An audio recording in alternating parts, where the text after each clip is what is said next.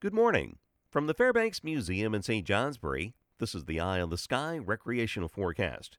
Some snow will be arriving today, especially this afternoon, but it may mix with some freezing rain or rain in the Champlain and Southern valleys. All in all, not a bad day in terms of winter activities.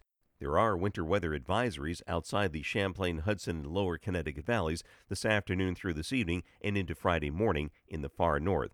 Temperatures today will be near 32 north and east of I 89, climbing to the 30s southwest later in the day. Southeast winds will also be picking up, gusting to 25 miles per hour.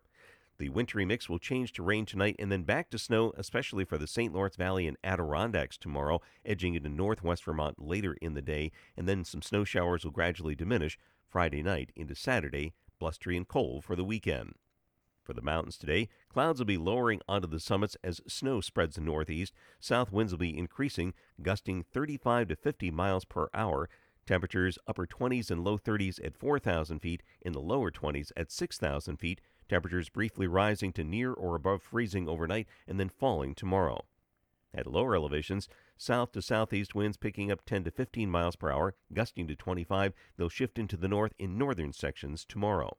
I'm meteorologist Mark Breen with an eye on the sky.